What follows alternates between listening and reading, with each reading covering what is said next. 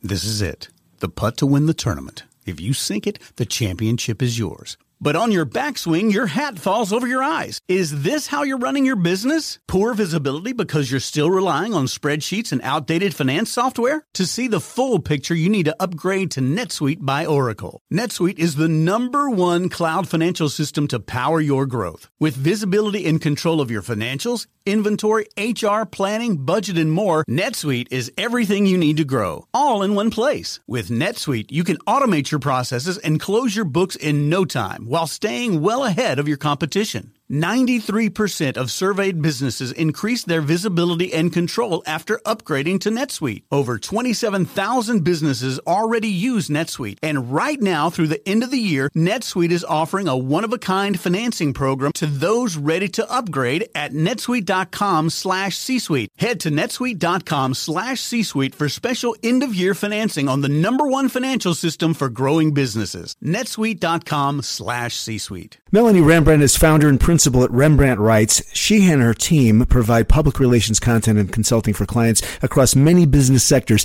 Melanie's here to share with us her insights on the intersection of content marketing and PR. Melanie, good morning. Good morning, David. How are you? Doing well. So at the very top level, and you're a PR professional, and we're going to get to how PR is different in a moment, but what's your definition of content marketing?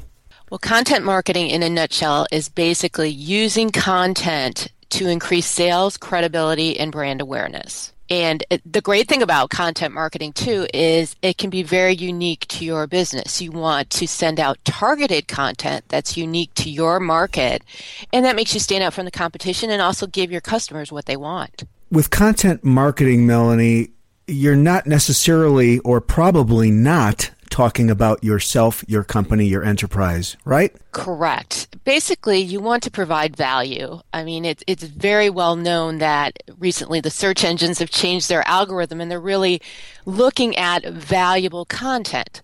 So it all goes back to your customers and what they want, what kind of information is newsworthy and valuable to them that they'll want to share with others. And the kind of content that you provide, if it's valuable, you'll build credibility as well.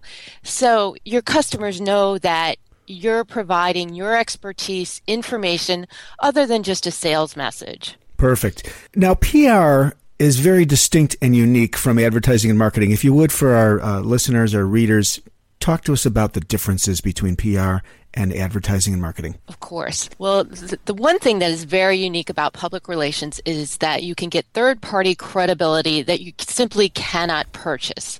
For example, with public relations, you send out a targeted message at the right time to the right people, aka media members or whoever you're trying to get the story to.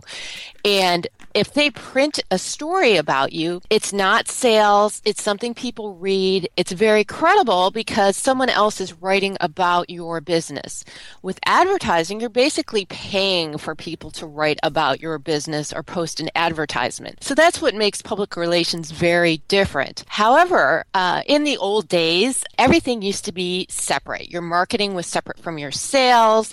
However, today there are no silos. All of the communication works together. For example, if I'm sending out a public relations message that's newsworthy to a targeted media member, let's say they write a story about it. Well, at the end of that story, your target audience members are going to read that and wonder where they find more information. So that being said, you want to have a landing page on your website ready so that customers can find more information. You want to have possibly a newsletter registration set up so that if people want more information, they can sign up and you get their information and can send them more content and valuable data over time. Mm-hmm. Also, you might want to have an email campaign.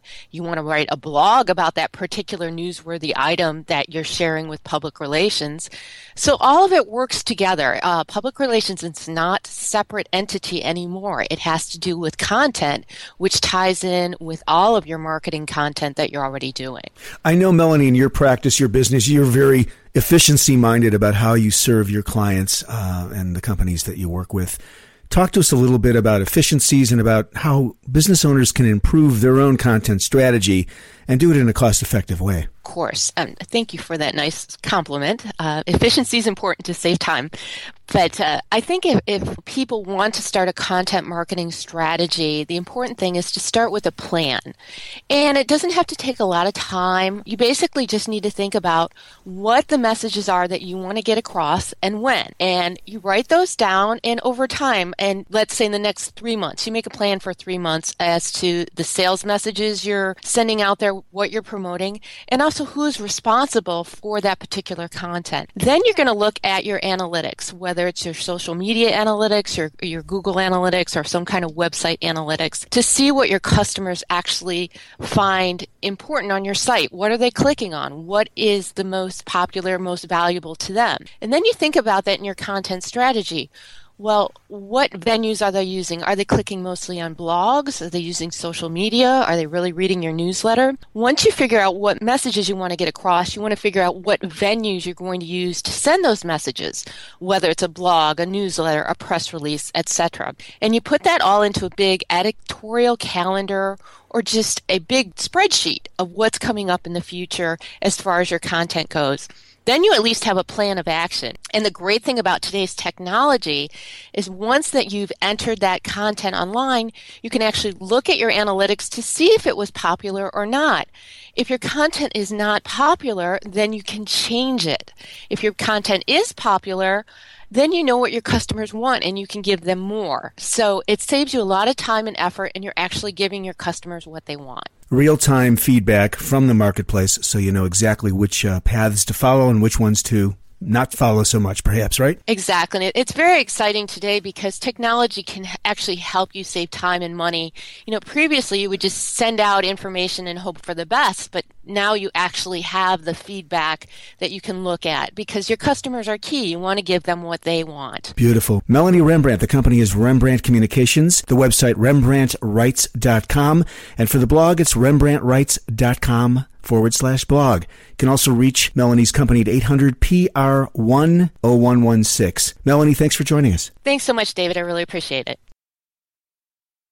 This podcast is a part of the C-Suite Radio Network. For more top business podcasts, visit c-suiteradio.com.